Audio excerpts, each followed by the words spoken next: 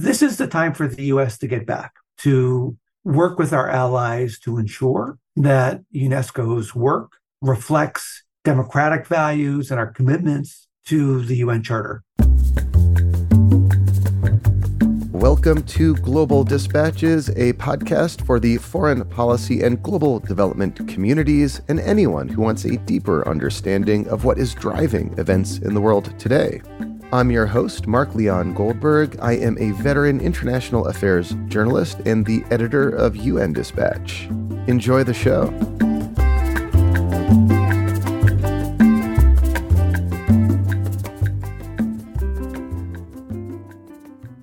Looking for a trustworthy podcast to bring you unfiltered viewpoints and experiences on global health? Tune into Global Health Matters, the podcast that connects silos and amplifies diverse voices to give you a holistic picture. Each month, Dr. Gary Aslanyan from the World Health Organization hosts discussions with guests spanning former ministers of health, award-winning journalists and authors, and frontline public health workers. Join listeners from across 180 countries for an exciting Season 4, launching in June. Global Health Matters is available on Apple Podcasts, Spotify, and YouTube.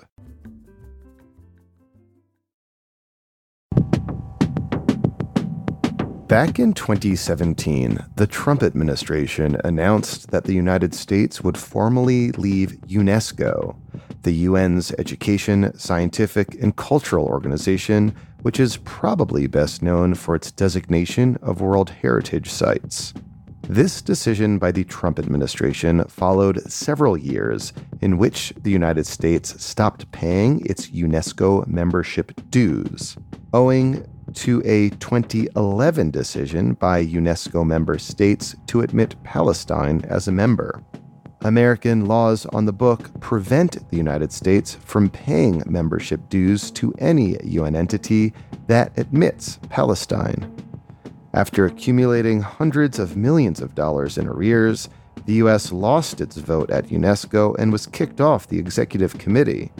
So, by the time the Trump administration formally quit UNESCO, American engagement with the organization was rather limited. But the Biden administration came to office seeking to reverse course, rejoin UNESCO, and pay America's financial dues. On June 12th this year, it announced a plan to do just that.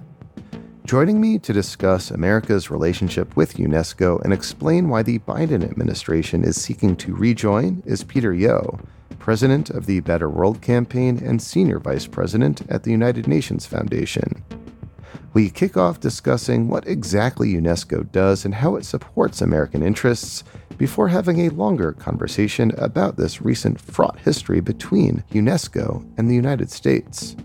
Peter Yeo then explains the process by which the Biden administration is seeking to rejoin UNESCO, which requires congressional action.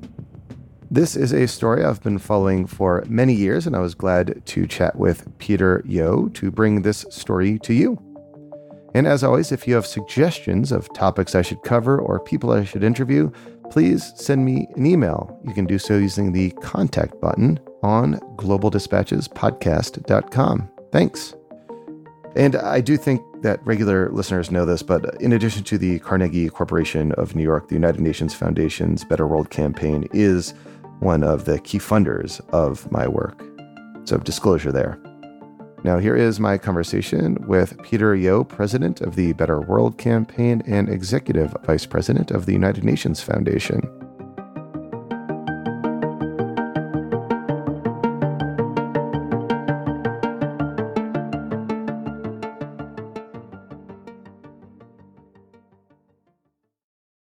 To kick off, can you just explain what does UNESCO do for listeners who might be unfamiliar with the organization?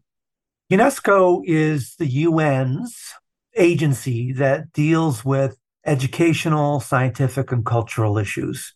It's based in Paris, and most UN members are also a member of UNESCO. It creates international standards and norms around educational and scientific issues. It works on projects around the world to improve educational systems, to advance scientific progress and to protect important cultural and historical sites. And it's a very effective and changing organization designed to make sure that the world scientific knowledge is advanced and that, among other things, that women are increasingly brought into scientific endeavors and on cultural issues, that conflict and other types of rapid change is not used to undermine cultural progress and forget the history of countries. So there's a lot of really important work that UNESCO does that I think advances the overall progress in the world and certainly advances the UN Sustainable Development Goals. So I know that day to day you work to advance American interests at the UN and advance and enhance US UN cooperation. How does UNESCO as an entity, in your view, advance American interests? I would say a couple things, which is that, first of all, it's important that the US work effectively with other countries to tackle global challenges. US dollars, taxpayer dollars, always go further when we work with like minded countries as opposed to going it alone.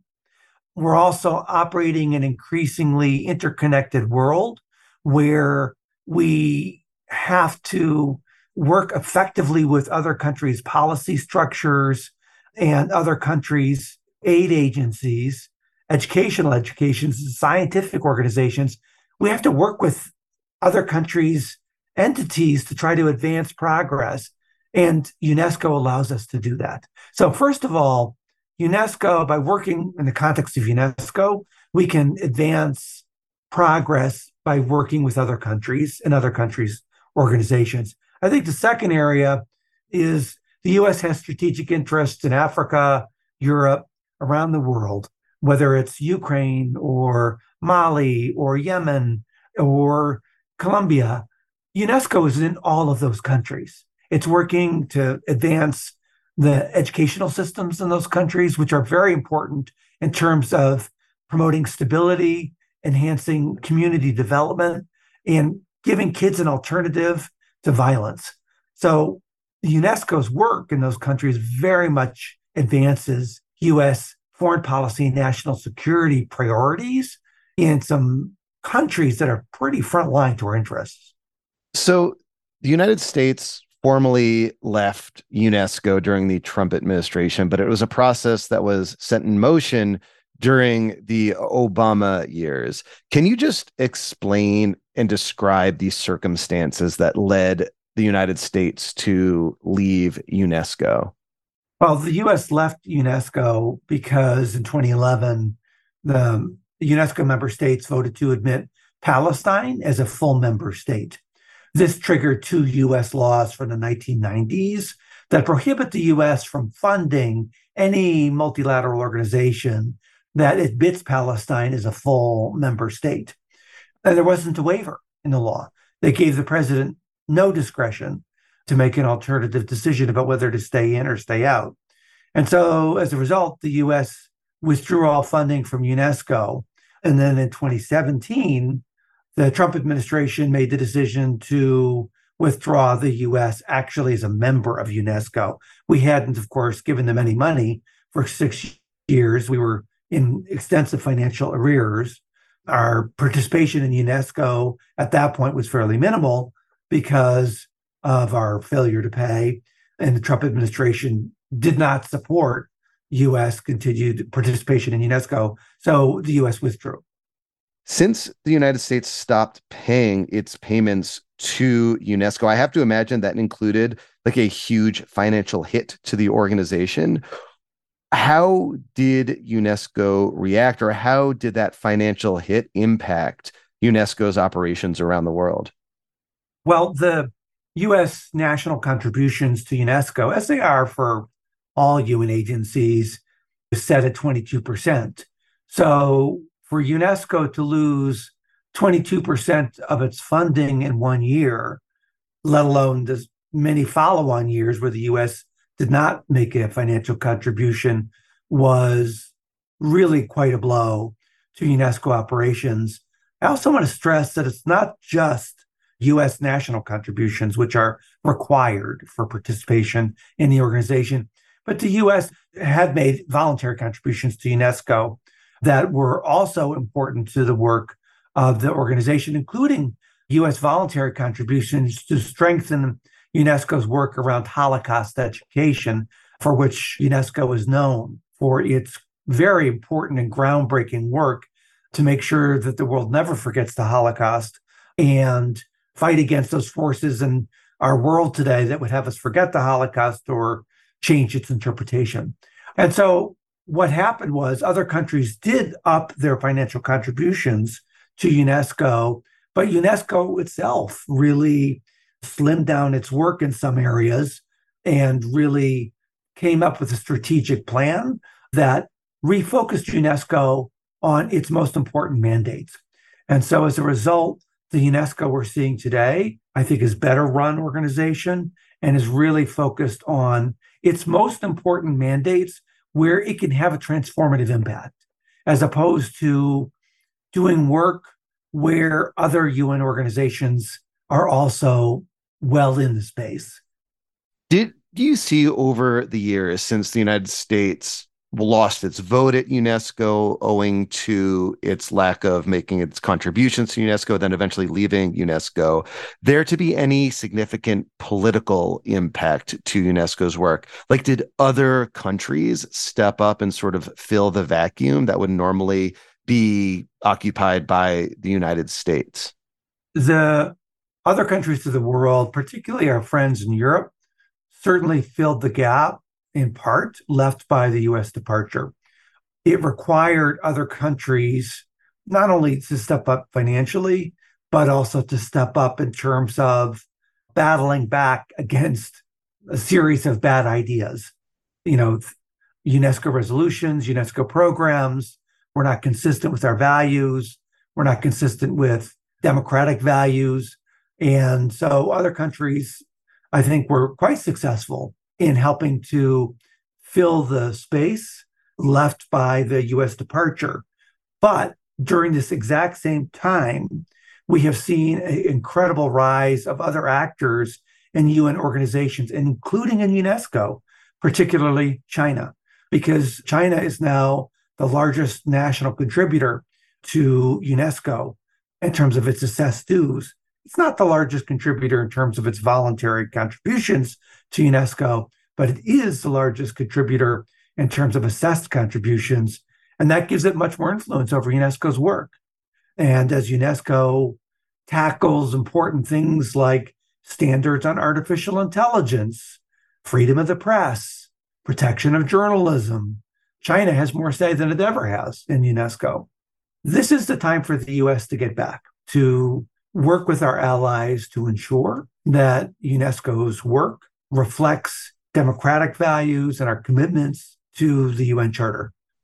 So we're speaking at this unique moment in which not long ago, the United States announced that it would rejoin UNESCO, but the United States has not yet rejoined UNESCO. There are a few steps in that process. But can you just explain to listeners, like, what went into that decision to rejoin UNESCO? And what are some of the immediate steps that need to be taken? The Biden administration, since it came into office, has prioritized rejoining UNESCO, along with rejoining other UN agencies or refunding other UN agencies that the Trump administration had pulled out of or defunded.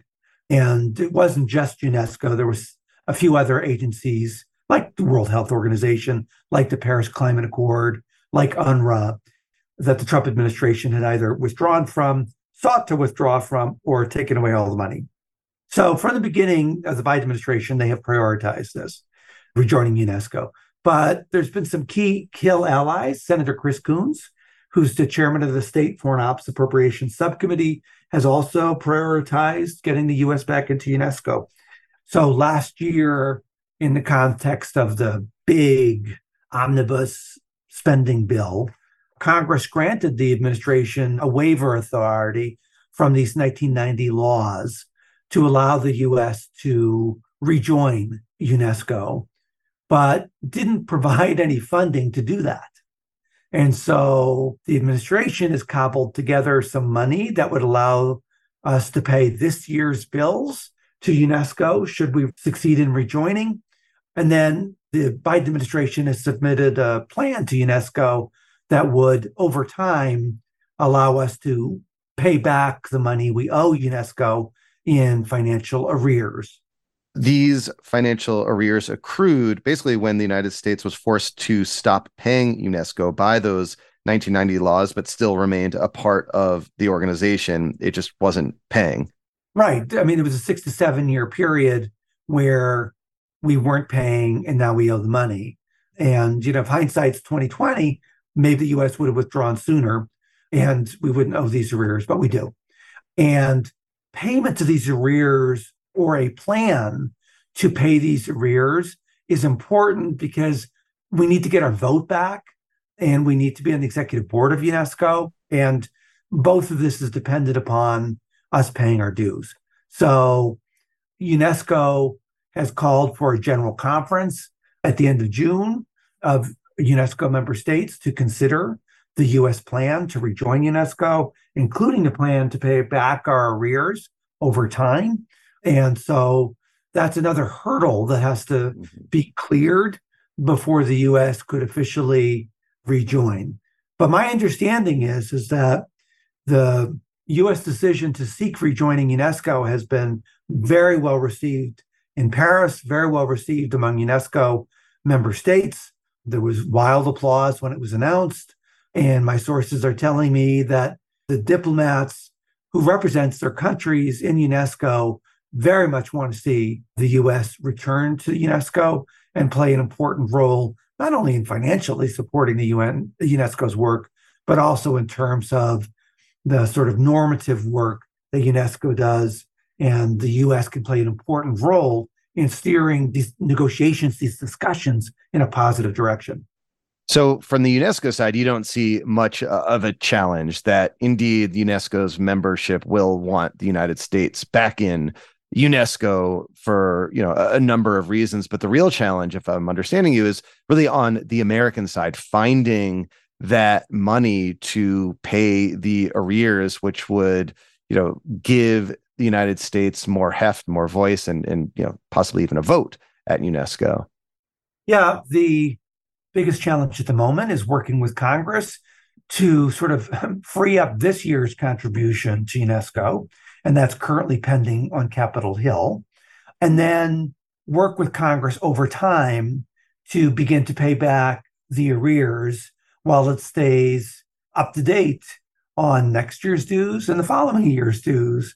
So it's an ongoing project working with Congress to make sure that Congress appreciates the value of UNESCO, why we participate, and in this era of managed competition with China, why leaving UNESCO to other countries and where China has a more important role than ever is a mistake. And it's important that the US get back to the table. It's important that the US advance our values together with our allies at UNESCO. And the only way we can do that is if we pay our dues.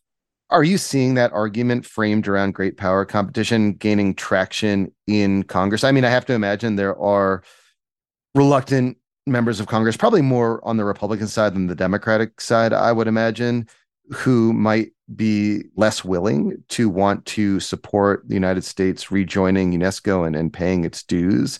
Is it exclusively like the great power competition argument that you're seeing gaining traction on that side of the aisle, or are there other arguments you're seeing sort of also supporting the cause of rejoining UNESCO? There are two major streams of arguments that I think are new to the UNESCO debate that are helping to move the needle. Number one, as you noted, is the great power competition. And I think many members of Congress appreciate that US withdrawal from UN organizations leaves the playing field to others who do not share our values and who are aggressively trying to run down US influence wherever they can. And so US failure to pay our dues, US non-membership in UNESCO leaves the playing field to others. And that's a mistake in terms of American interests. Second area that works for UNESCO is looking at ways in which UNESCO is advancing interests that are very similar to American interests. So they're helping to rebuild the city of Mosul in Iraq, for instance, which was dominated by ISIL, where they destroyed the most important mosque. The US has a long-term interest in the stability of Iraq, and UNESCO is working side by side with us to help create that stability. UNESCO is in Ukraine, again, working with teachers, working with students, working to make sure that the next generation of Ukrainian kids are going to be educated and are going to be able to become leaders in their own country. They're not letting the war stop their efforts to work with the Ukrainian government to educate these kids. In fact, they're stepping into the breach. So those are just a couple of examples where, Ukraine and Iraq are core to our interests as Americans, and the UNESCO is working side by side with us. I think those two basket of arguments can really work effectively with members of Congress. Peter, thank you so much for your time. This is helpful, and we'll see how this unfolds in the coming weeks and months for sure. Thanks for having me, Mark.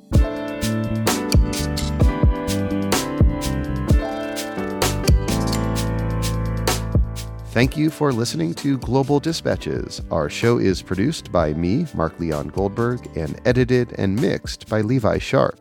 If you have questions or comments, please email us using the contact button on globaldispatchespodcast.com. Before you go, do take a moment to show your support for the show by becoming a premium subscriber. If you're listening on Apple Podcasts, you can do so with a couple taps of your thumb. If you're listening elsewhere, you can go to patreon.com/globaldispatches. We rely on support from listeners to continue to do what we do far into the future. And by becoming a premium subscriber, you will unlock access to our entire archive of hundreds and hundreds of episodes. Please rate or review the show on Apple Podcasts.